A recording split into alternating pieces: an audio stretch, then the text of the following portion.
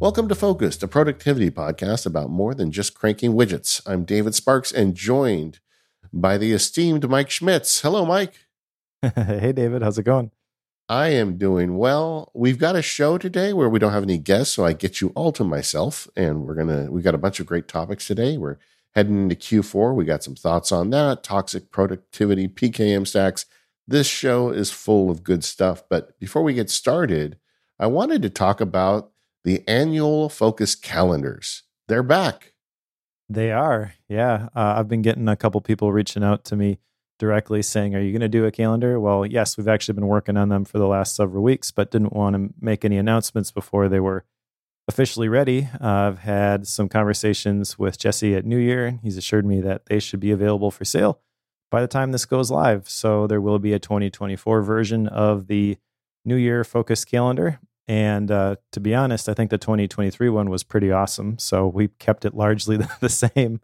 Yeah, it evolved over the first several years, but now we've kind of got it nailed down, and you get the benefit of our experience here. So the New Year calendar, first of all, the reason we partner with New Year, and we could have gone to a less expensive vendor, but we wanted the best quality calendar, and New Year makes them. If you want a calendar on your wall, New Year does so much right. We've got the thing where the months blend together. The Monday is the first day of the week, as it should be. We've got habit tracking boxes. So if you want to do the Seinfeld thing, we've got all the features that you would want on one of these calendars. And I love having mine on the wall. I look at it every day. It's how I decide, frankly, whether or not to commit to something. Because I look up and say, whoa, that month is already pretty booked. I should slow down. But it's pretty cool. Yeah, I'm a big fan of the calendars. I'm thrilled that we are able to have a Focus version because I've been using them long before we had a Focus version. I was buying them myself and using them every year. We've got multiples at my house. I've got one in my office, which is on the foam board on the wall, and that's a great writing experience. And it's right behind my desk, and I see it every single day. But we've also got one up in the kitchen, the big open kitchen living room area with all of the family stuff on it. And my wife and my family uses it just as much as I do in very different ways. They're not doing the habit tracking and things like that, but it's nice to have a place where you can see all of the upcoming family events, all the soccer schedules, all that kind of stuff. So there's lots of different ways that you could use it, but I think it is a very useful, albeit analog tool. Yes, analog is fine. One of the tips you gave me this year is use wet erase as opposed to dry erase on it. And that was such a game changer for me. So I got some nice thin wet erase pens, and that it makes it so much easier to kind of get it on there, but be able to take it off if you need to. And so I recommend the wet erase. Mike and I also mount ours. Now, this is not included in the price. We couldn't mail them to you mounted to foam, or the shipping would be insane. But you get them, you can take it in anywhere and mount it on a piece of foam or do it yourself. There's two sides to the calendar, vertical and horizontal. So whichever one fits your wall better, you can just pick that to be the front side. Another upgrade I did to mine this year was I put some steel grommets in. So they're like little circle holes with steel reinforcement. And so I hung hooks on the wall rather than stick it to the wall. It hangs on the wall. And I routinely pull it down off the wall and lay it on my desk and work on it and then put it back up on the wall. I really think that was a great kind of upgrade for me this year. But man, I love this calendar. If we didn't make them, I would find someone that makes them and buy one for myself. So there you go. But, you can help support the show. It says Focused, right at the top, 2024. We're about more than cranking widgets, guys. And that's a nice reminder to have on your wall. It helps us out, helps you out. So go check it out. We'll put a link in the show notes. Yeah, and one of the killer features of the New Year calendars, and this is brought over to the Focus version as well, is that there is a background shading for the 4 different quarters. So if you follow something like 12-week year concept, which is actually what we're going to talk about here today with quarter 4, it actually helps you visually distinguish where one quarter ends and another quarter begins. There's even on the Focus calendar different week numbers and day numbers, so you can see the day in the quarter, and you can see I'm on day 72 of the fourth quarter when you look at today's date. But very, very handy supporting tool. I mean, this isn't where you're going to do all of your calendar management, but it is where you're going to think bigger and more strategically about what you're trying to accomplish over the next 90 days or over the next calendar year. And I'd also like to call out, if you're listening and you've bought one in the past and you've used it to great effect and you're willing to share a picture of it, send us a picture. I'd love to see what you're doing with your focus calendar. So either way, go check it out on the website. You can buy it right now, get set up, get ready for the new year. And thank you for everyone who's bought them in the past. And we really appreciate your support. All right. Should we talk about quarter four? Yeah, I felt like we haven't done this all year. We talked earlier in the year, maybe we would cover quarter planning sometimes during the show, but there's a lot of topics and a lot of guests. But quarter four in particular to me is unique.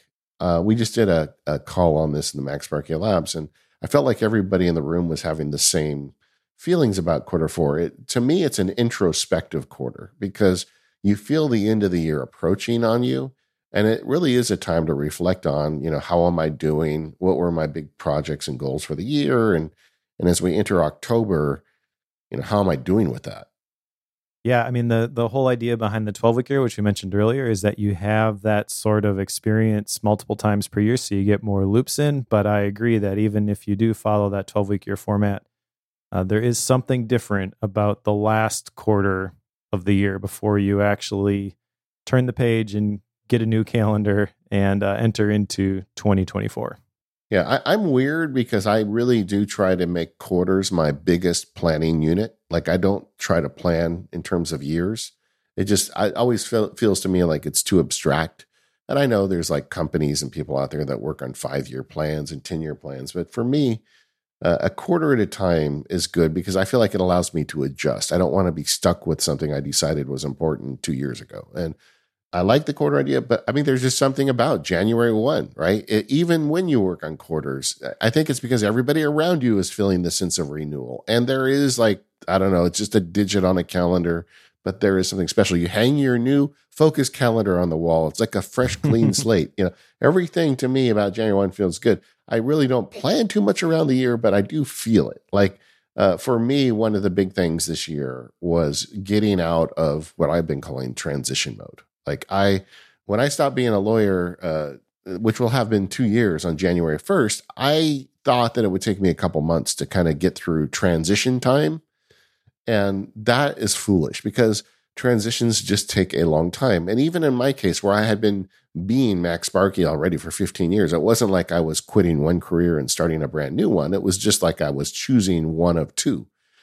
But it really changed for me. Like I felt like I wanted to up my production values and I wanted to do the labs. And there was a lot of change involved with that. And also just kind of adjusting to a different life where I had been doing that one career for 30 years and suddenly I'm not anymore. So it took about a year and a half in hindsight. Now, granted, I also added a construction project to the mix and I added the labs, but I feel like that's a reasonable amount of time when you make a major change in your life, about a year and a half. And coming into January 1 this year, although it wasn't like a year project, I did know that I wanted to stop saying, this isn't working quite yet because I'm in transition and I haven't got it all sorted out yet. I felt like I was using that excuse too much in the first year.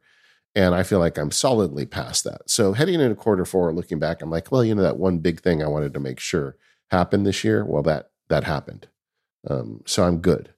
At least that part of it. But all of us, as we head into quarter four, may have a couple big things that we were thinking about in the year, whether or not we do annual planning. And this is kind of your last chance. Like, let's get it going between now and December. And we all know that December usually is rough because you have a lot of family and, holiday and different things going on. So it's hard to get a lot done then anyway. True. I do think if you're listening to this now and you are wanting to make progress at the end of the year, but you haven't set any sort of quarterly intentions previously, it's not too late. That's the whole promise of the 12-week year, is that you can get, traditionally we set these annual goals and we procrastinate for 11 months and then we try to cram at the end. And then we don't quite hit it, but we made some progress. Well, why don't you just shorten the time frame and kind of sprint and recover a couple of times throughout the year? So I actually think that quarter four is the perfect time to gain some traction and some momentum going into 2024. I don't have that clean cutoff date. Like, this is the January 1st is the day that I became an independent. Mine is kind of somewhere in the middle of quarter two. Yeah. But I was reflecting on the intentions that I had set during for quarter three, last time I did a personal retreat. And there were a couple related to the next version of the Obsidian University cohort, which I am smack dab in the middle of, and then focusing on growing YouTube and the email list, because as an independent creator, the email list is the thing that allows you to survive. So I've been neglecting that for a very long time, realized that I need to pay more attention to that. I need to send newsletters consistently, for one thing. Yeah. And looking back on it now, I see the intentions that I set. And I feel like what they did is they gave me a compass, but not a blueprint. They gave me a direction. When I created those intentions of Obsidian University version 2 and then growing the newsletter, I had kind of a number in mind with the newsletter that obviously I was not going to hit. If I'm looking back at it now and know what I know now, that was completely unrealistic. But there's a lot of positive signs there. And then with the Obsidian University V2, I initially thought that I'm just going to repeat the first cohort material and I'll make a couple of tweaks. But actually, I ended up changing pretty much the entire thing. I took a totally different approach with it based on feedback. And I'm glad that I set those intentions, because that allowed me to make the progress that I made. And now going into Q4, I feel like, okay, the Mike that set the Q3 intentions had no idea what he was doing, but that set me up to learn a lot. And now for the next quarter, I feel like I'm more prepared, because this is now the second quarter of me being independent, that I can accelerate that learning curve that you were talking about. I feel like if you take this approach and do it repeatedly, it doesn't have to take a year and a half. And I don't think that's good or bad, by the way. I think everybody's kind of got their own pace at which they learn and grow and figure things out. But if you want to do it sooner rather than later, you want a bunch of iterations of this. You don't want to just set the intention and then check back on it, 12 months from now. And did I hit it or not? Well, not quite there yet, I guess. Well, we'll just stick with it and see what happens. Like that's not a good approach. This episode of the Focus Podcast is brought to you by Electric. Unbury yourself from IT tasks and get a free pair of Beats Solo 3 wireless headphones when you schedule a meeting. Just go to electric.ai/focused. When leading your small business, it's not all glamour. In fact, sometimes it's a matter of spending hours onboarding an employee, which you're well equipped to deal with, but maybe you don't have time for that. The team over at Electric knows small businesses, maybe like yours, face these challenges. That's why they're on hand to help with the time-consuming parts of your business, like standardized device security with best-in-class device management software, so you can implement best practices across the board and be ready to scale. And employee onboarding and offboarding is done for you, saving you an average of 8 hours per request. Plus, Electric will help you keep a single point of visibility into your IT environment to control your devices, networks, and applications. While simplified reporting allows you to achieve and maintain compliance, and proactive IT recommendations and automated workflows make IT easy to manage for even non-technical users. And look, if you're hearing this and you think your company could use some of these services, but you're not sure where to start, Electric's experts will guide you through the process of establishing standardized IT processes for your organization. If you're the slightest bit techie, it's very tempting when you're running your small business to think you can do your own IT. And maybe you can. Maybe you have the skill set necessary. Maybe you're willing to spend the time to keep up with the research and know where all the dragons are. But even if you are, and even if you do spend that time, that's all time you're taking away from your business. IT should be offloaded to IT experts, and that's what Electric is good at. For focused listeners, Electric is offering a free pair of Beats Solo 3 headphones for taking a qualified meeting. Just go to electric.ai/focused. That's electric.ai/focused. Go there now and get your free pair of Beats Solo 3 headphones today for scheduling a meeting. And our thanks to Electric for their support of the Focus Podcast. All right, so we've kind of all made our confessions and discussions about the importance of quarter four. Mike, what are we doing with our quarter four planning? Have you finished yours? I have not finished it yet, but I've done a bunch of pre-work. As we were talking about before we hit record, I am actually leaving for my personal retreat as soon as we are done here. I'm going to go to a getaway house, which is a tiny house in the middle of the woods, and I'm going to finish the process there. But I've kind of got a note started and some things that I've been thinking about, and a lot of things that were spurred by activity that happened in quarter three. So definitely enough to kind of talk about the big things here, but still don't have all the details on like what are the specific things that I want to start, stop, and keep doing, that kind of stuff. I'm jealous of you because you guys can get those tiny houses so cheap over there. In California, it's actually quite expensive to go get one for a few days. But I'm going to do that at some point anyway. I've always wanted that. I feel like there's a part of me that could live in one of those. Like I could be one of those minimalist folk, except I would miss my wood shop, I think. But otherwise, I think I'd be good. But yeah, that's good. I did mine last week. I just had no appointments from Thursday afternoon till Friday night, so I did it in a day and a half. Locked myself in indoor studios, and I went through the steps. So, and we've talked about that before, kind of what we do on our personal retreats. And I know that doing it at home isn't as good as doing it away. I've experienced that, but sometimes you just got to do it at home and whatever works, right? Yeah, I don't think it's necessarily a deal breaker. I do recommend that when people are going to get away and think about the future, it does help to get into a different space than where you are all the time. Your brain just, maybe this is just me, but if I walk into my office at home, I'm immediately thinking about what's the next video project or what are the other things that I have to edit, because that's where this type of work happens for me. And the thinking happens when I am in a different location. And the getaway house is pretty cool. The URL is just getaway.house, but there will be a link in the show notes if you're interested in these sorts of things. They're kind of positioned as a way to get in nature for people who live in big cities. I do not live close to Milwaukee, but that's the big city in Wisconsin. That and Madison, I guess. But Milwaukee is about 2 hours away. However, this getaway house location where they have a whole bunch of these like campsites, they are on the website marketed as the Milwaukee getaway houses, even though they are about 40 minutes from my house and about an hour and a half from Milwaukee. Sure. So I don't know. And you can get passes, by the way, for 6 days or something. And then you can use those at any of the getaway houses across the United States. I don't think they're international yet, but I was pretty pleased to find these so close to home, and they are really nice. It's a tiny house that has indoor plumbing. It has electricity, so it's got a range, like you could cook up some meals, a fire pit outside. It's the perfect environment for this. I did my last one there, and I'm excited to go back. And with the code that they had available at the time, it ended up being less than $100 for me. So less than a decent hotel room. You can't beat that. No, that's perfect, right?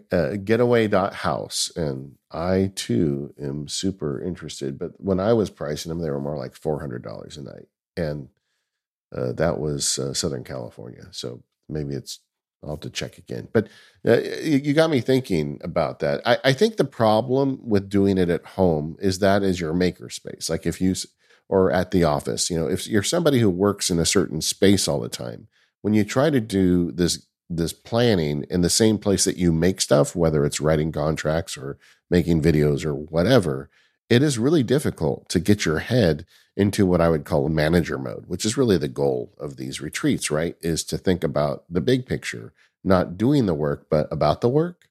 One of the things I've done is I have a comfy leather chair in my studio. Got it years ago, and I love it. I sit in it, and I do 2 things in it. I do manager stuff, and I do consumption stuff. Like I read books in that chair, and I do planning and stuff in that chair. So I can write there. I've got a little desk I can pull up to it. I've also got I got the ability to dictate there, but I don't ever do this stuff at my desk with my Mac and my big monitor and the thing where I actually create stuff. And that does help, having a little bit of distinction, but it's much better to go off into the woods. And these getaway houses are great because they always have big plate glass windows. So you've got a nice view out into the woods while you sit in bed and gaze on your future. I think you're onto something. You definitely want to do this getaway if you can, but I did mine. I did it at home, and that's just the way it kind of worked this year. Daisy and I share one car. We got some stuff going on with the kids. I can't really get away for a few days right now, but it is nice. Yeah. And you don't have to get away for a few days. I mean, maybe you do. Maybe that's where the closest thing like this is. A 40-minute drive for me, I can leave at the end of, I can cut my workday a little bit short because the check-in is at 3 p.m. and you can get early check-in, late check-out, that sort of thing. But essentially 3 p.m. till 11 a.m. And that's enough time for me to get a personal retreat done, especially if I don't have access to any of the other stuff, which is kind of the whole promise of these places. They even have like a wooden cell phone lockbox, they call it. The whole idea is that you're supposed to put your phone in there when you come, and then you don't take it out again until you leave. Yeah, a lot of these places, they don't have cell reception where they are anyways. So they tell you got to download the code to get in before you even get in the car to drive there. I mean, it's definitely disconnecting, and disconnecting, whatever way, shape, or form you can do it, I think helps you to think more, I was going to say clearly or strategically, but really I just think there's a whole nother level that you get to. It's kind of hard to explain, but if you are used to thinking about your business or your life in a specific way, you will be shocked the first time that you completely disconnect from everything and then just consider all of the possibilities. It might be a little bit scary and intimidating at first, actually. I know it was for me, because it's like, wow, I could do all of this stuff, but I'm not doing any of it. What's my problem? Yeah. Then you got to figure out, what? Well, the goal is not to, the trick is not to bite off more than you can chew, not to try to change everything at once, but what's the one thing I can do that's going to make the biggest impact, to borrow your term, move the needle. So maybe that's a good place to get into the actual plans, because I know what's going to move the needle for me. Yeah. What's going to move the needle for you, Mike? Yeah, well, there's actually two things that will move the needle. One is going to be to continue to grow Obsidian University. I'm in the middle of the second cohort, and I was talking to a couple people, some close friends who have gone through and run cohort-based courses before, and they basically all told me, you're starting this new business as an independent creator. You're going into the second cohort. This one's going to be the worst one. And the next couple of months are going to suck, but you're going to be able to get through it. And for whatever reason, that was actually really helpful when I heard that. Obviously, I don't want it to be hard. I wish things would click and the money would just start coming in. But I also realized that the first cohort that I launched, there were a bunch of people who were familiar with my work, and this was something new that I was doing. And so they jumped on it right away. And the second cohort, all the super fans were already in the first one. Yeah. So now it's a numbers game with the email list that I had neglected. So the thing that I want to make sure that I do, though, is I want to focus on the quality before the quantity. I don't want to grow the list and get a bunch of people in Obsidian University if I can't deliver a top-notch experience. So I went through the first one, got a ton of great feedback, changed basically the entire thing so it focuses more not just on the technical features of Obsidian, but it's more the values-based productivity and creativity workflows. It's kind of my wheelhouse anyway, and when people were telling me that's what they liked and that's what I should do more of, it's like, okay, well, I'll do that. And so I feel like what I've got now is a very great experience, very great material that I'm finishing up this next one. And then the way that I am focusing on growing the list is not just, hey, everybody sign up for my list, but I've been experimenting with YouTube over the last several weeks. This was something that was spurred by something from my previous personal retreat. I have my 2023 Q3 document open in front of me, and what the number one thing I wrote down under what should I start doing? I have work with Matt Ragland for the newsletter, ? Well, you know that I ended up working with Matt, and he gave me a bunch of great feedback that led to Obsidian University being what it is. And one of the things that he told me right when we started working together, he's like, you got to start cranking out these YouTube videos. And I'm like, okay, I guess I'll do it. I don't know if I can. It was one of those things where I didn't know if I had enough ideas to make enough quality YouTube videos, but I've done one a week now for I think 6 or 7, maybe even 8 weeks, and the growth is starting. I'm starting to see the growth. And the thing with YouTube for me is I don't want to get my YouTube channel to a certain number of subscribers, and now I can monetize and put all my eggs in that basket. Now, I'm not a YouTuber first. I am an Obsidian coach first. Obsidian University is the thing that I want to get people to, because that's where I feel like I can provide the greatest value. But building the YouTube videos and talking about Obsidian templates and having the free starter vault that people can download. I guess I really haven't mentioned that in this medium, so I'll put a link to that in the show notes if people are interested in it. But that's all the thing that I'm able to help people with the problems that they have regarding Obsidian, and then the Obsidian University thing is the next logical step. Not everybody's going to be interested in it. That's fine, but enough people will be that's going to be the thing that's going to help me to grow and survive as a creator. And honestly, that's the thing I love helping people do, is set up their technology and their PKM stacks, specifically around Obsidian, because I think it's such a great tool for thought, in a way that helps them be intentional with their life, so they can collect the information that's actually going to be useful for them and generate better ideas and take better actions to live a life in alignment with their vision and their values.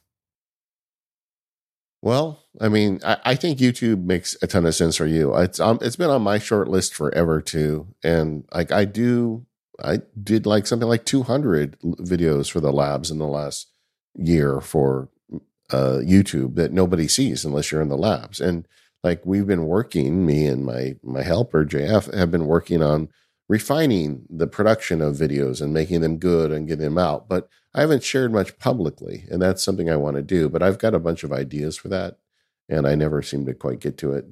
That's definitely on my list for Q4 too. It's not. I don't think it's going to hit full stream, but I'd like to get to a point where I at least release 2 public ones a month, and we're taking steps to do that as well. So I guess we've got similar goals, except you're ahead of me there. You're getting them out. You're actually getting them out the door. Yeah, well, I don't know if the term ahead is the right one to use there, because the mistake I think you can make with creating in general, but YouTube specifically, is to look at somebody who's been doing it for a while and say, oh, well, they've got 10,000 subscribers, and that could have been me if I had started earlier. Yeah, don't do You really that. can't. Yeah, you can't do it that way. Really, all you can do is make good stuff for the people who you can help, and you got to know where they are. I mean, YouTube's not the right answer for everyone. For Mac Sparky, it probably makes a lot of sense. There are probably some Mac nerds there who could benefit from some of the field guide materials that you put out. Yeah. But then it's just consistency, and you continually show up and you continually make good stuff. And what I love about YouTube specifically is that's the one where the algorithm is incentivized to help you find the people that you can help, if you do it the right way. I mean, I don't see you making the clickbaity titles and all that kind of stuff. But Well, it's definitely something on my list for Q4. And for me, it's the next field guide. Like I'm always thinking about the next one. And the Obsidian field guide took 8 months. It was a really hard thing to produce. You're an Obsidian teacher too. You understand the challenge of this thing is that it can do anything. And that's the beauty and the reason we love it. But it also makes it really hard to teach, which is why things like Obsidian University are so good. But it takes work to figure out how to teach that. It takes work, and then it takes continual updating. This is both a blessing and a curse with Obsidian specifically, is that the team is on a tear, and it changes at least weekly, sometimes daily. And that means that if you're going to have up-to-date materials that are going to teach people how to use it, you got to keep up with it. You got to stay up with all the updates. Also on my list, as we head into Q4, is family time. I want to make sure that this, holiday season is special for us. My kids are getting older. At some point, I'll see them maybe less often. What if one of them gets a job and moves to the other side of the country or something? So I definitely want to make sure that as we get to the holidays, we continue our family traditions and we have time to do that, and for me to be fully present when that happens. So I've looked at like the things that we often do, and I've made time for it and blocked off entire days in some places, and I've done that already. So that time is sacred, and people are not going to be able to take it over, and I'm not going to let my maker addiction take over those days either. Yeah, that one, it's interesting because as I'm thinking through Q4, there's a lot that needs to happen for the future of Mike Schmidt's Industries. Yeah. And we've kind of talked about it as a family that this is going to be a busy season. So I intend to take some time off at strategic points. Like actually, I staggered the Obsidian University launch a little bit so that it wraps up before my son's end of the year. They've got this national high school soccer tournament that they play in Tennessee. And so Obsidian University will be done before I go down there because I want to not have to worry about that for those couple of days. And there'll be time at the very end of the year between Christmas and New Year's where I'm going to be setting that aside to be with family also. But the rest of the time, there's kind of a collective understanding in the Schmitz household that dad's going to be less available over the near term, but with the belief that that is going to free some things up in the long term. And you have to have the right approach with that because it's got to be systems. It's got to be things that can scale and automate. Not that I'm going to completely automate things, but I need to make things as repeatable and as simple as they can be so they take minimal effort, because that is the long-term goal. By March of next year, I want to be in complete control of my calendar. And that means that I've got to have enough in the pipeline that it can support me just deciding, you know what, my kids need me today and I'm going to take the day off. Don't feel like I can do that right now. And that's kind of the trade-off that we've made, is that it's going to be busy for now, but by this time, by March of 2024, it's going to be different. And I guess if we get to that point and it's not different, then we got to have a more serious discussion. But I think it's okay to have the ebbs and flows, kind of to your point previously, recognizing, well, this is what Q4 is gonna look like for me. But you can't just pedal to the metal all the time. That's not sustainable. You are gonna burn out. So if you have a period of real intense work like I'm going to have over the next 90 days, honestly, then that's got to be followed by a little bit of a deceleration. You got to come up for air. Yeah.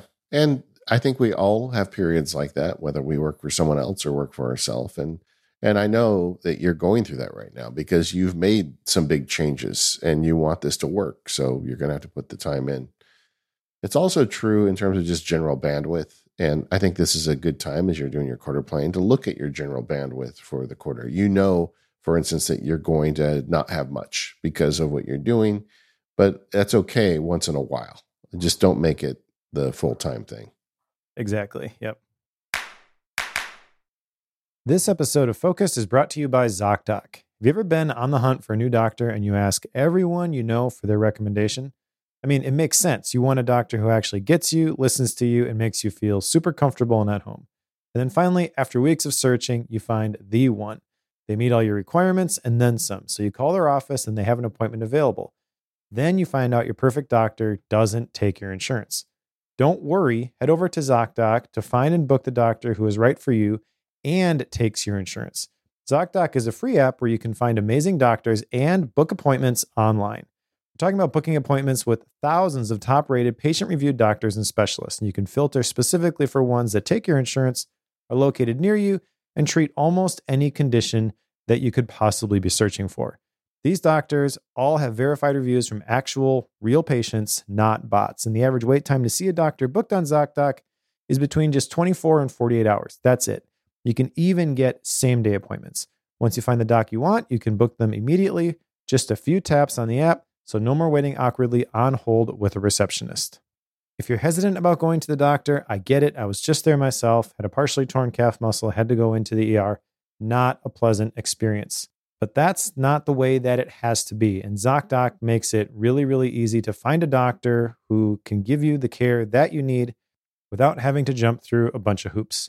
If you're someone who has put off going to the doctor because you weren't sure who to go to and it just seemed like a lot of hassle, just know it doesn't have to be that way. And ZocDoc is there to help you find the care that you need quick and easily. So go to ZocDoc.com/focused, FOCUSED, and download the ZocDoc app for free. Then find and book a top-rated doctor today. That's ZocDoc.com/focused. ZocDoc.com/focused. Our thanks to ZocDoc for their support of the Focus podcast and all of Relay FM. We talked about toxic productivity a few times with our guests over the last couple of shows, but we touch on it and move on with a guest. I wanted to go deeper down that rabbit hole. We did a show on it, about 18 months ago now? I've kind of lost track of time, but this continues to be an issue. And I get lots of email from people who found Focus Podcasts and are specifically complimentary, that they like the fact that we don't tell people we have all the answers all the time. But I think this issue of toxic productivity is one that anybody interested in this stuff needs to be aware of and avoid. And I thought it'd be fun to kind of talk about how we find ourselves getting trapped in stuff like this. Have you found yourself getting trapped in toxic productivity as of late?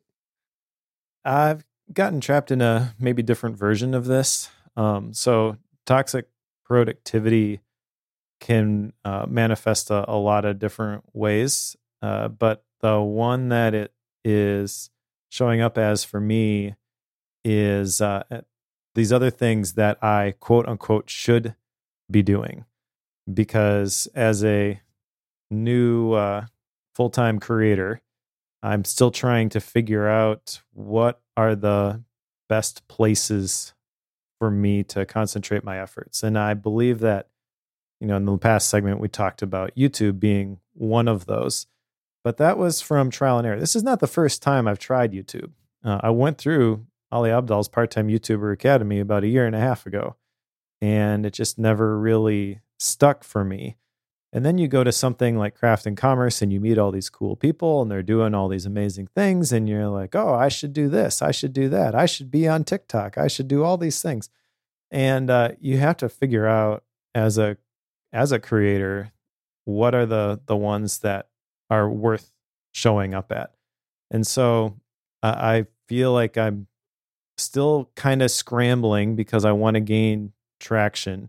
But at some point, I've got to be able to say, you know what, the other opportunities that are out there, those are nice. Maybe I'll check those out at some point. But for me, for right now, that's just not the thing.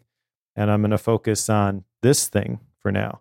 And YouTube is the thing that I am focusing on. The newsletter is kind of coupled with that.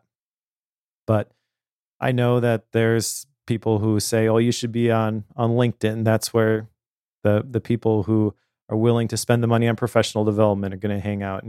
I haven't really done anything on LinkedIn. Yeah, that is an opportunity, but if I try to do that now, I'm going to be spread too thin. And because I can convince myself that this is something that I should be doing, and it's going to be a busy season for myself anyways, it's easy for me to just add one more thing. And pretty soon now I've got absolutely no margin. I've got no downtime. I'm working all weekend, and that's not good or a healthy thing. So I'm trying to find that balance of, I know that this is going to be a busy season and I gotta grow as quickly as I can, recognizing there are no shortcuts for that. So I'm not going to, find some magic beans somewhere that are going to just magically transform my creator life. It's going to take some time and some consistency to get to the level of some of the other people that I look up to, yourself included. But that's okay. And just picking my horse and riding that one. I'm not sure if that makes sense, but for me, it's real easy to get excited about something that I see somebody else doing and be like, oh, well, I could probably do that too. And having to force myself not to entertain those thoughts and stay focused on the thing that I've decided to do for the next 90 days, which is honestly why I love the personal retreat so much. When I say I'm not going to worry about that right now, what I'm really saying is I'm not going to think about that for the next 90 days. But at 90 days, I give myself permission to go back and reconsider it if it's something I'm still interested in. Yeah, I think there's something to that. And it really does help to have that renewal after 90 days. I think there's also a couple elements of toxic productivity, because the thing you're talking about, I think of as creator addiction.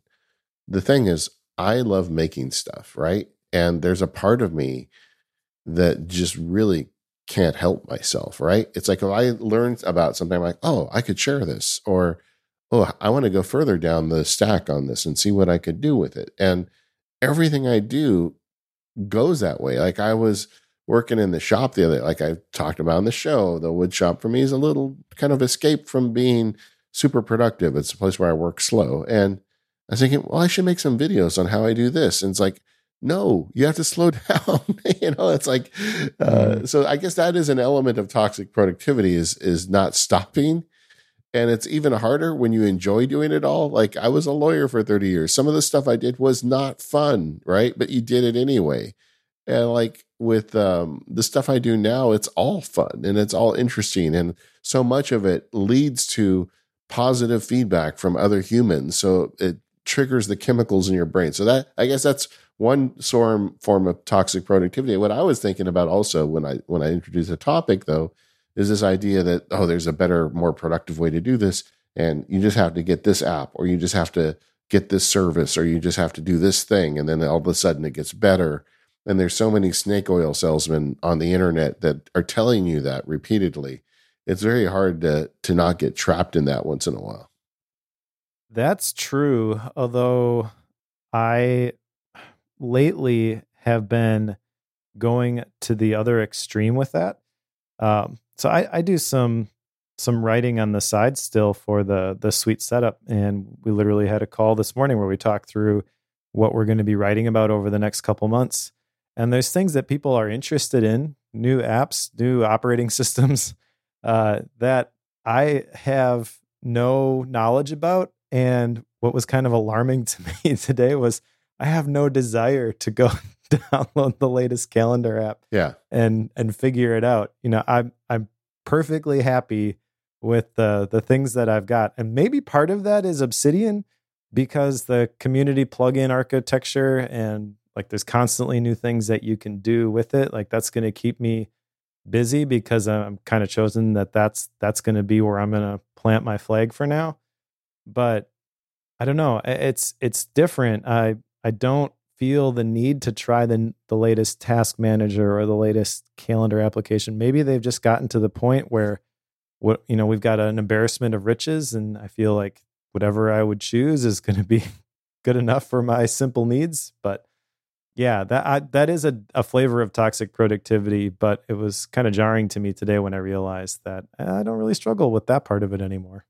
Yeah, and I do think that what you just said is absolutely true. These tools have matured to a point where any number of tools can do the job for you. And if you're spending hours trying to say, well, is this one better than that one? Is this the good thing that's going to make it possible? Then you are worried about the wrong problem. And anytime you catch yourself like into that rabbit hole, then you need to be careful. Like you mentioned calendar apps. There's like a new thing going on where everybody's making web-based calendar tools that have tasks built in. And what they're really doing is time blocking. It's an app that allows you to put your task on a calendar and time block. Time blocking has been around since a long time. Let's say at least Ben Franklin, probably Aristotle. And so this is not new science here. And you don't need an app that combines them. You can time block with a piece of paper. But when you catch yourself like going down those rabbit holes saying, well, if I just get this app, will this make it possible for me? That is toxic productivity. That is, to me, the thing you need to say, red flag, I need to stop exactly what I'm doing and get down and sit with my list and do something that I need to ship rather than worry about this. Even as a guy who makes a living teaching about these things, where I could I guess say I'm doing it as research. Even for me, it's toxic productivity. So I think that's one of the easy traps to get in is like, I need the best workflow. I need the app that's going to suddenly make it possible to get things done. Well, I got news for you. There's lots of people that actually ship things that don't have that tool. Yeah, the biggest hindrance to you doing the thing is no longer the technology at your disposal. It's the Yeah. gray matter between your ears. Yeah. So when I see myself going down those bits, I try to stop, and sometimes I journal about it. I guess the bell should ring. I talked about journaling again. The other thing I find useful for this is when I find a tool that I like, I write down the reasons I'm using it. I just keep a running list. Oh, this is the app I like. This is what I'm doing with it. This is why. And that's a page in my Obsidian database. And every time I get tempted to replace it, I go read that. And then suddenly that helps kind of cure me of the disease of, oh no, there's something newer and shinier that I must go use. No, that doesn't, that helps. It's like I've already done the homework. I've already written down the research. Something's going to have to be way better for me to spend the time to transition. One of the things that I have am teaching in the Obsidian University sessions this time around is picking the apps that you're going to use. And a lot of the people, obviously, in Obsidian University, Obsidian is going to be part of that, but it's not going to be everything. Yeah. And you need to set up your system so that these things can tie together. And before you can really do that, you have to know what jobs you are hiring your apps to do. Remember friend Ernie telling us about the Christian Claytonson video. Clayton Christensen. Clayton Christensen, yes, yeah. Correct. His firm was working with McDonald's to help them make better milkshakes. And they were optimizing for all the wrong things at first until they started interviewing the customers who were buying them, because they realized half of them were sold before 8 a.m. and the people who bought them were alone. And so, why did you buy that milkshake? Well, I got a long drive to work. I don't want to be hungry when I get there, and I need something that's not going to be messy in the car. And at that point, it doesn't matter how chocolatey it is or anything like that. You maybe want a thinner straw so it lasts longer, something like that. And the tools that we have at our disposal, there's so many features and they're so powerful. They can do all of these different things. But you need to know exactly what the apps that you're using, the intention that you are going to have behind them. And one of the things I've battled with, maybe this fits in toxic productivity, is you have this app, and Obsidian's a great example of this, and you feel bad because you're only using it for this one thing. And people who are doing all of these things out of it. The one that kind of stands out to me is OmniFocus, because I remember being at a Tim Stringer Learn OmniFocus session and people making a comment about how my setup was pretty simple. And the further I get from that event, the further I realize that I shouldn't care what anybody else thinks about my system. I shouldn't care if I'm only scratching the surface of the functionality of that particular application. If it's an application I like to use and it's providing me value, then I should just use it and enjoy it. And likewise, if you are looking for a new app to plug into your workflow, you got to know exactly what you at least think it's going to give you that the current apps that you're using are not. Because to your point, you're not just going to download whatever app and move everything over there and now it's going to click and it's all puppies and rainbows. You're just going to replicate the problems that were in your previous system now in a new system. Yeah. And you're going to be looking for whatever replaces that instead of actually doing the work. That is toxic productivity. I mean, it's reading the next hot book, downloading the next hot app, and thinking this is the answer that I've been waiting for my whole life. Look, the answer's already there. You just got to find it. You're not, and I like books and I like apps. Don't get me wrong, but when the rubber meets the road, it's on you. And whether you're using OmniFocus or a napkin or Obsidian or reminders or whatever, are you shipping? Are you getting the work done? That's the question. This episode of the Focus Podcast is brought to you by Clean My Mac X. Make your Mac as good as new and get 5% off today. Go to macpaw.app/focused. You know one way to lose focus? It's to spend all your time maintaining your computer systems. You shouldn't have to do that yourself. There are tools for that, and my favorite is Clean My Mac X. Junk files, hung processes, and malicious apps can slow down even the latest, most powerful Macs. Maintaining your Apple machine, whether old or new, is essential for smooth macOS performance. Clean My Mac X is an all-in-one Mac maintenance tool that takes care of old junk, faulty apps, and malware in an efficient, aesthetically pleasing, and hassle-free way. Using the app's menu, you can monitor your Mac's health, CPU load, and more. With nearly 30 million downloads and over 15 years of expertise, this app is a must-try for any Mac user. I think I downloaded this thing as soon as they announced it back in the day, and I've been using it ever since. You can run Clean My Mac X to gear up your Mac for the update to Sonoma. As Apple continues to pack the Macs with innovative features, Clean My Mac X ensures that your hardware remains healthy and running at peak performance, so you can enjoy the seamless macOS experience. I've been using this app for as long as I've known about it, and I used to run scripts and do all this stuff myself, but it was a pain in the neck and I was never sure if I was really getting everything. Clean My Mac X does that for you. They've solved the problem. Install the app, push the button, let it do the work for you, get back to your most important work. One of my favorite features is the malware improvements. They've really upped their game with detecting malware on Clean My Mac X, and in today's world, frankly, you need that.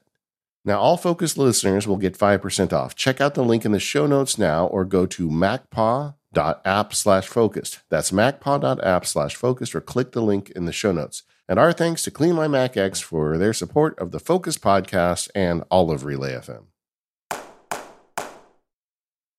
All right. So in the previous segment, we were talking about the different apps as it pertains to toxic productivity. And that leads into a concept that I have been anxious to talk to you about. That is the PKM Stack. And I don't know, maybe there's someone else who came up with this concept before I did, but just my thought process as I was thinking about this was when you've got a web application, you've got a technology stack, which is a whole bunch of different things that have to communicate together in order for the software to be delivered. And I started thinking about how that actually applies to our personal knowledge management systems. And we've got all this information that's bouncing around, and what are we doing with it? How is it connecting and moving between the different pieces of our PKM system in a way that allows us to actually make something out of it? You kind of mentioned there has to be an output. You didn't say those exact words, but I agree. There's got to be some sort of, even if you're not a creator, there's got to be some sort of creative act associated with all of this knowledge that we're trying to manage.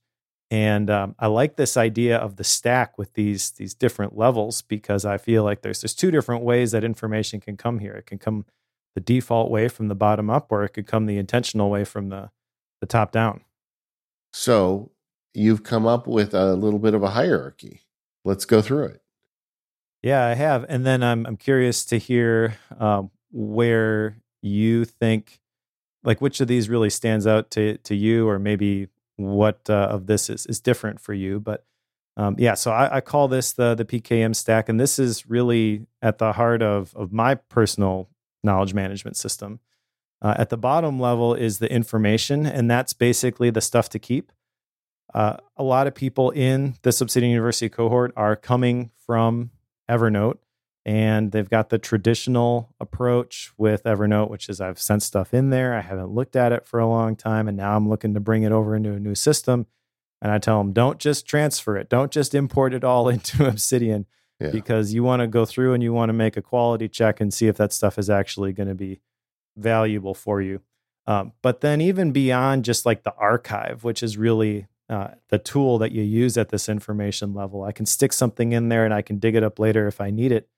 Just thinking about what is the information that I choose to feed on? What is the thing that I allow to come into my sphere of influence? I'm reminded of Jim Rohn's 3 questions. Who am I allowing to speak into my life? What impact is that having? And is that okay? I think that applies to the information that you're consuming as well. Now, the next level is the ideas, and these are things that you need to develop. And this is this is kind of in between the information and then the actions. So the tasks, the projects, the things that you're going to be doing. And for me, that's really important. I've got my creativity flywheel, which is the whole process that's behind how I develop my own ideas. And I think this is the one that maybe a lot of people don't really think about. They've got the information they're consuming, the RSS that they're reading, the podcasts that they're listening to, the courses that they're going through, YouTube videos that they're watching. But if you don't take any time to think about, well, what does this really mean to me? It's just information that you consume. There is no output. And I really believe that your mind is kind of like a water wheel. There's got to be an inflow and there's got to be an outflow. And it doesn't have to be, well, I published a blog post that articulates my thoughts on whatever thing. If you want to do that, great. But really, even just something like an opinion note in Obsidian, I found really helpful for answering the question, what do I really think about this? From there, obviously the actions level, this is the tasks and the projects, but it's also the habits and the routines. And at this point, you've got information, ideas, and actions. If you just let a default lifestyle, you could work that from the bottom up. And I think that is what a lot of people do unintentionally. And it causes a lot of stress and anxiety because they have trouble finding purpose and meaning behind what they do. So I've added another layer at the very top, which is the philosophy. This is the vision and the values. And this is, what you want your life to be about and what are the things that I'm going to do that are going to help me live in alignment with that. When you have that philosophy, now you can work from the top down, and instead of being a default life, now you're leading an intentional life. So you got your vision and your values, and then you can look at the actions and the projects and what you do for work and all that type of stuff and ask yourself, does this line up? And if not, you can make some changes. If it does, great. It's possible at this point, all of the actions that you're engaged in aren't really going to change. But once you realize that they are in line with your vision and your values, now you've infused meaning into them and they're more exciting. It's something that you look forward to. And then once you have that, I believe even the ideas that you entertain and the information that you choose to consume changes because you're looking for those little mental Lego bricks that are going to be helpful and they're going to help you create something new down the road. And the process, I think, that kind of keeps this in check because you've got this intentional life from the top down.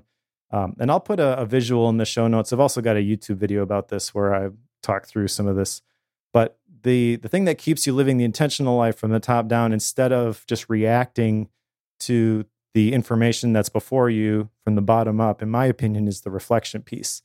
And that's everything we're talking about today, the quarterly retreats, the thinking time breaks, the journaling, the mindfulness meditation. These are all practices that can help us just stay on that right path. But this is a constant battle. And we have to recognize that just because we've lived an intentional life for a little while doesn't mean that that's going to all of a sudden become the default. There's still going to be a struggle, and we have to daily fight to protect that. I have a lot of feedback on this, really, to tell you the truth. To me, the entry level is, I guess I would say, philosophy or core beliefs.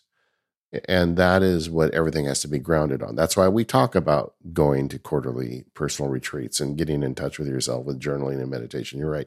I think that has to exist in order for any of the rest of it to make sense, at least for me. But to me, the next block after that are the ideas that come out of those core beliefs and philosophy. And then that gets translated into action. So I think I would flip those two on your stack. And then, so for me, it would be philosophy followed by ideas arising from that, and then actions arising from the ideas. But, this is all semantics. And then for me, the information doesn't fit in the PKM stack. Information is the bombardment you receive from the world. And you have a PKM stack, and then information slams against those walls, and you decide what gets in the door and what you decide to ignore. Because the true problem, I think, of the modern world is too much information. Like, No generation before us has had so much at their fingertips. My own parents didn't have it. And certainly my grandparents. My grandfather worked in a coal mine. I mean, I think he went to work every day. He came home, he probably had a beer and went to bed. He didn't have the internet. And but the unique problem as humans we have now is there's so much information coming at us, and some of it's right, some of it's wrong, some of it is of good intent, and some of it is of ill intent, and we are getting pummeled with all of it. And unless you have the walls that a PKM stack represents, the philosophy, core beliefs, and ideas that you can judge them against, how do you know what to let in and not to let in? So this is an interesting concept. I think I would go a little different direction with it, but I love the exercise of it, of going through and thinking about it. Nice. Yeah. I think the ideas that I'm talking about are maybe a little bit different than kind of the code that you're talking about. Sure. I think that's how Cal Newport would define it. But essentially, I've started with the problem, the default lifestyle, because that information piece, this is the one that we can't escape. Yeah. And if we don't curate the information that we collect, we don't realize the impact that it has on us. And I'm reminded of Tiago Forte's quote from Building a Second Brain, that information is the fundamental building block of everything that you do.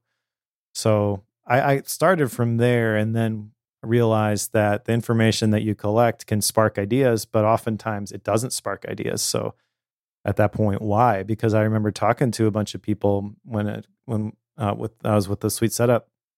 Biggest obstacle they have to idea management. And there were quite a few people who said, I don't think I'm creative. I have trouble coming up with ideas. And I relate to that, my own creative journey. I said at one point, I guess I'm just not creative. And then I realized that I read Austin Kleon's Steal Like an Artist and realized that creating is just connecting dots in different ways. Oh, well, now creativity is a system or a formula. And if I collect better information, if I collect better dots, then the results are going to take care of themselves. And I feel like that's kind of what's happened in my life. And that's why I love something like Obsidian with that graph view, specifically the local graph, because it visualizes how these connections I feel are being made in my brain anyways. So then, I've got this information, I have ideas or a lack of the ideas. And then because of that, am I choosing intentional actions, or am I just showing up every day and doing the thing because this is what I do? Yeah. And so that's the actions level, to me, is the one where the switch gets flipped if you've got that philosophy piece. But you are absolutely right. That philosophy piece, that's the one that you got to figure out.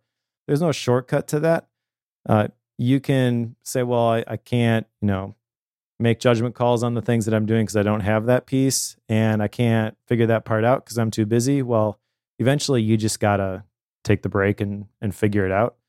And when you do, it's going to provide the clarity that you need to make the right adjustments. I feel like that's something everybody should take the time to figure out. It's why I do the life theme cohort, which I guess I should have mentioned. I'm hoping to do one of those this next quarter as well, which is all about figuring out what are my personal core values, what is my personal mission statement. And then once you've identified that stuff, then it's a lot easier to live in alignment with it. Without that piece, you're left just kind of grasping at straws and hoping that something somewhere is going to resonate. It's tough. And honestly, the technology piece of this is you do need to figure out a way to make sense of it. And this is a place where technology can help you if you're smart about it. Yeah, exactly. Which is why so many of us went crazy for Obsidian, because it's like a tool built for this.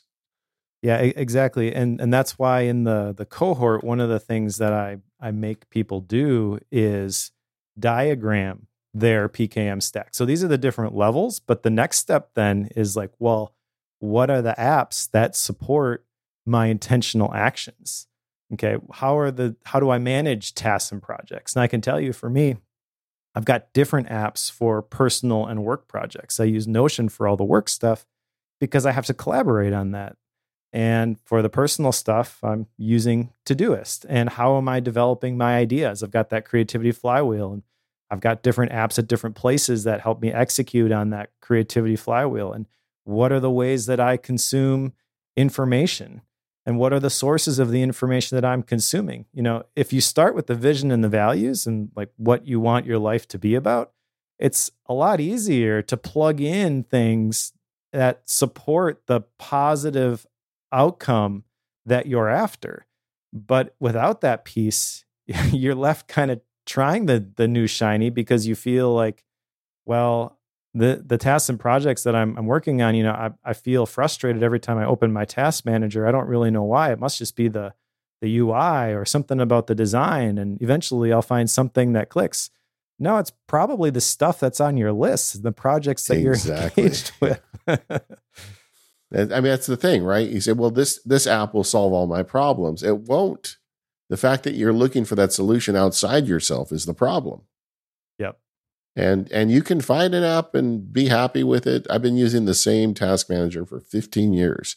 I could have done it in probably some other task manager, but I'm not looking at the task manager as the source of the problem. I'm looking at the thing between my two ears as the source of the problem. The resistance, the fact that some days it's on the list. I have a perfectly capable app of showing me the list and I don't do the list. Well, what is that problem? And it's not the app, guys. It's you. Yep. You are the problem, but also you are the solution. And that's why the quarterly thinking and figuring out your intentions and ultimately like what thinking even bigger about your life and the type of life that you want to live is so important. You're not going to hit it perfectly, but it doesn't matter. Progress, not perfection.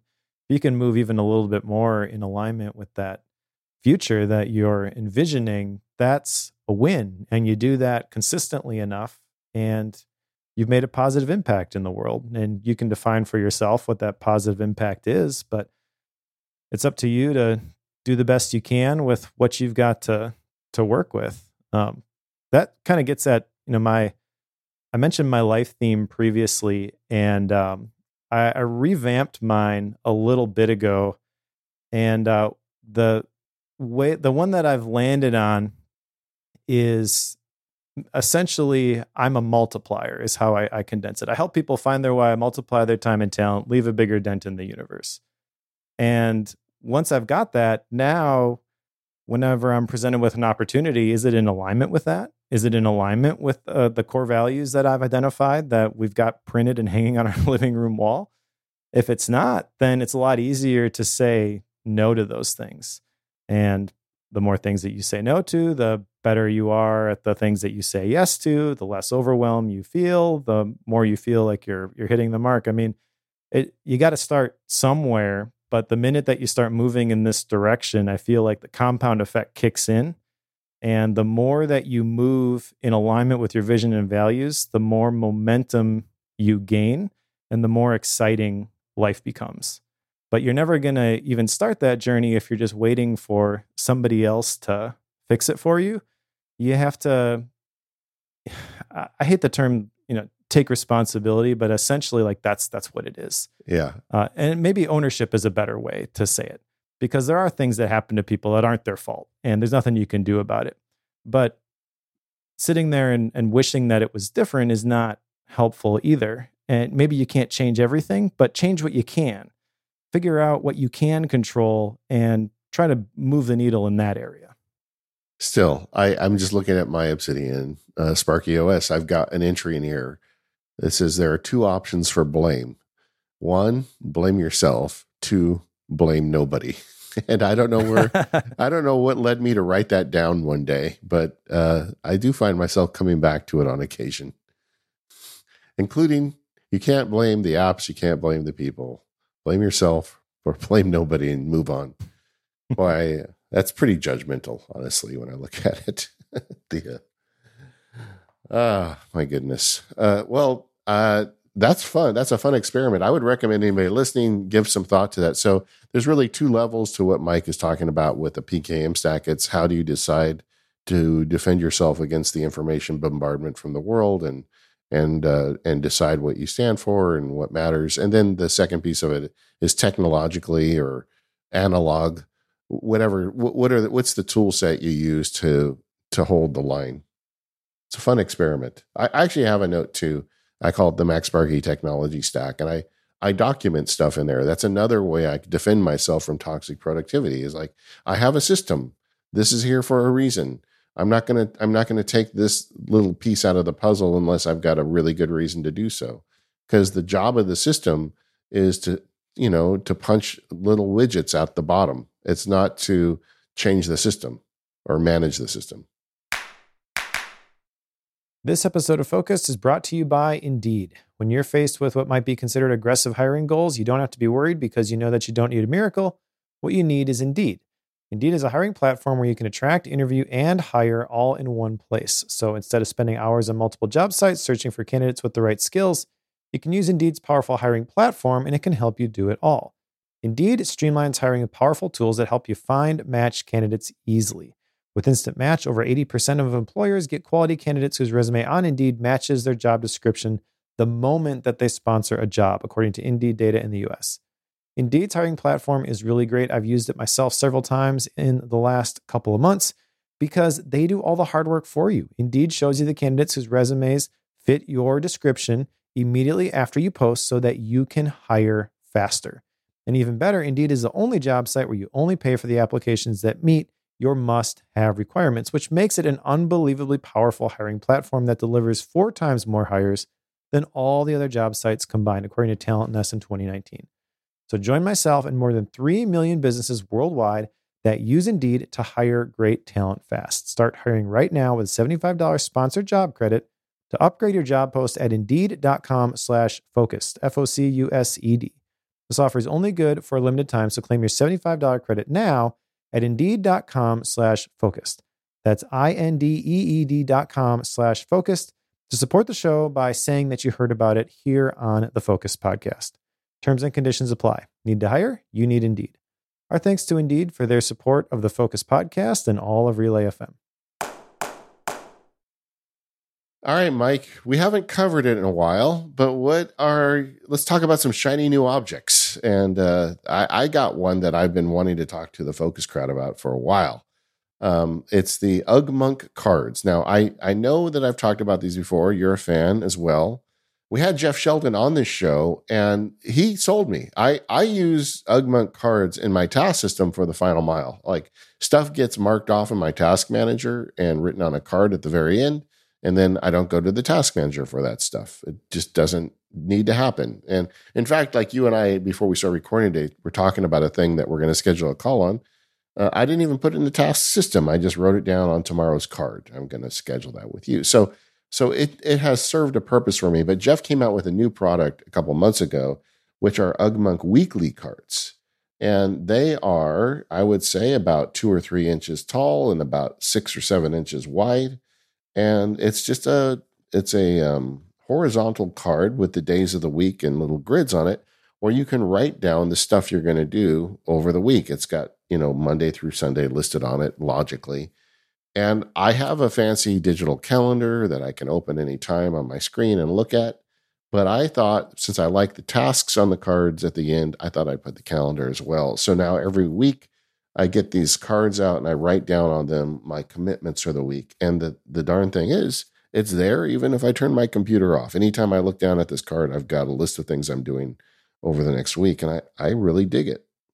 Yeah, so it's the UgMonk analog weekly version. I have the same one because I saw yours and I'm like, that looks awesome. I need that. And I have a standard index card right here that I'm comparing it to. And it's basically, if you tip it up so it's in portrait view, it's the same width as a normal index card, but it's about the length of 1 2/3 index cards. Yeah. So it is dot grid, and it's got this layout where there's 5 boxes on the top for Monday, Tuesday, Wednesday, Thursday, Friday, and then 2 not as tall, wider boxes on the bottom for Saturday and Sunday. And the idea behind this is that you kind of map out the big things that are going to happen throughout the week. And I think this is a brilliant idea. This is a phenomenal complement to the UgMonk analog that you and I both have, but like the standard note cards. I've got both of these on my desk currently. Yeah, and I did buy them. I got the package where it comes with a nice little walnut stand, but in my life, because I have so many Stream Decks on my desk, there's not really room for the full stand. So what I've been doing is I keep like the next 3 weeks tilted up. I've got a way to display them on my desk without the stand. And that seems to be working for me, but I didn't need the stand in hindsight. But I really like these. And I actually am using them about 2-3 weeks from now. So like I can flip it down and see next week's card, generally what's coming. And again, this doesn't mean I don't use a digital calendar anymore, but it does just give me an idea of what's coming and, where do I have time? Like there's a project I'm working on. I need about 6 hours of real focused time. And I was looking at it yesterday. I'm like, oh, there's a day that has nothing on it. I'm going to protect that day. So they're kind of nice. I like them. I've got a shiny new analog object as well. So are you familiar with the Hobonichi Techo planners? Oh yeah, I know about them. I've never had one, but I know they're very popular. Yeah, well, I've got one. And I probably mispronounced the name because honestly, I have never understood the hype with these. It's a planner that actually comes in several different versions.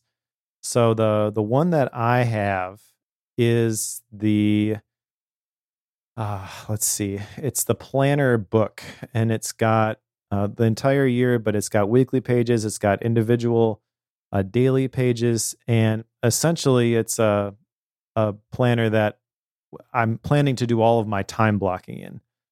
There are also complementary ones, like you can get a tall, skinny one, which is the weeks one, and there's like real small, I guess they're A6 size.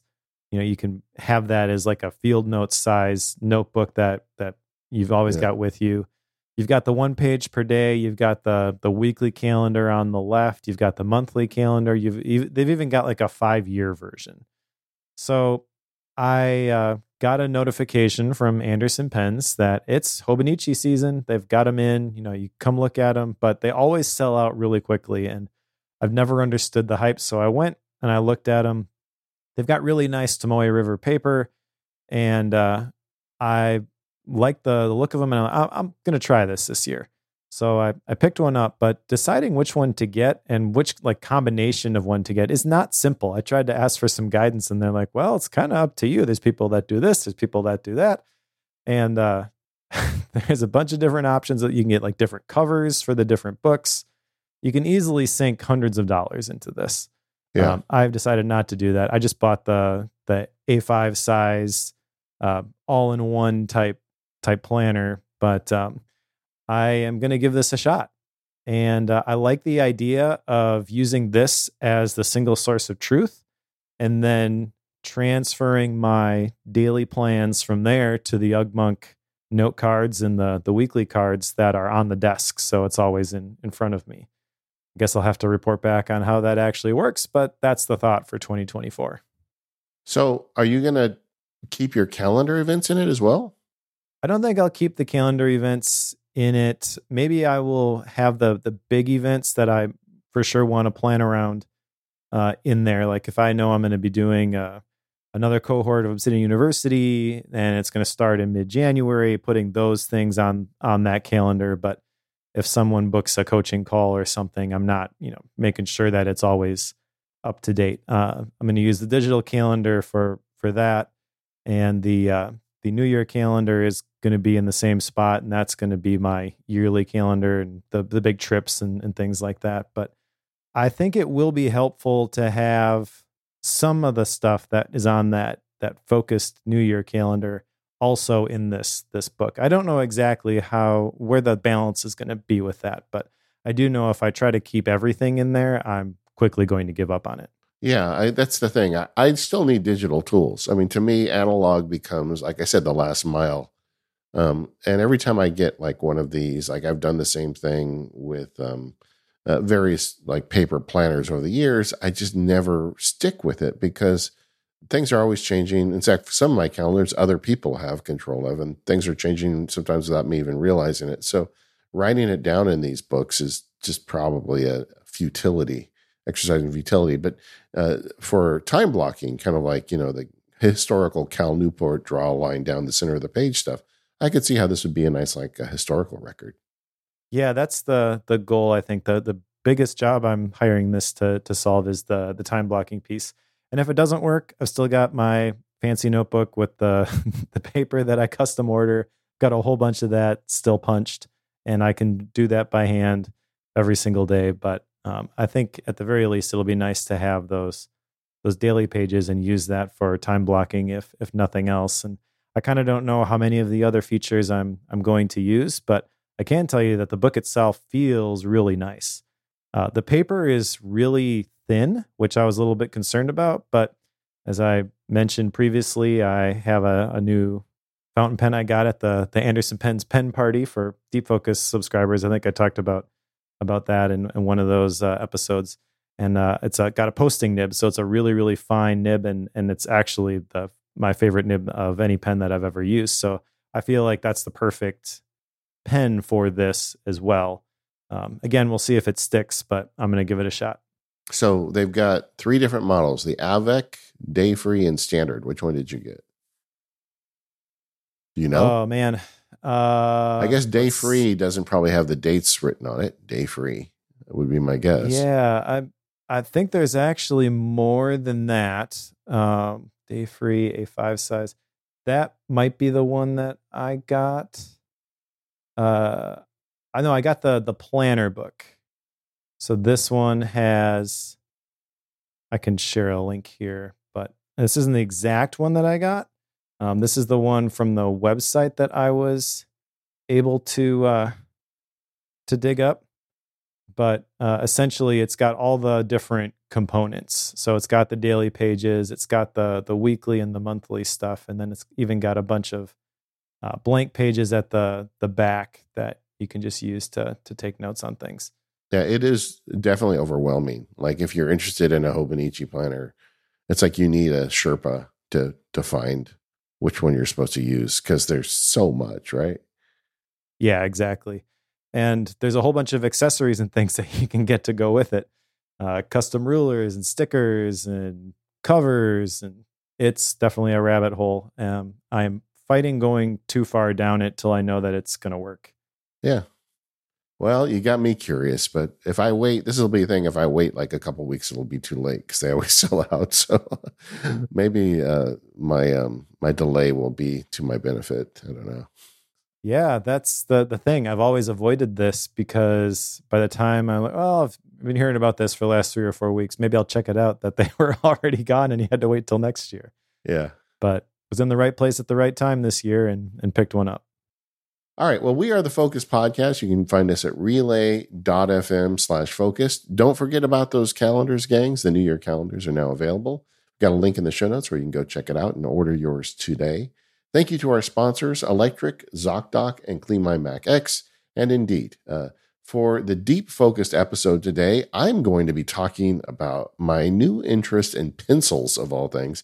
Deep Focus is the extended ad-free version of the show. We'd love to have you. You can sign up for that over at relay.fm/focused as well. Thanks again, and we'll see you next time.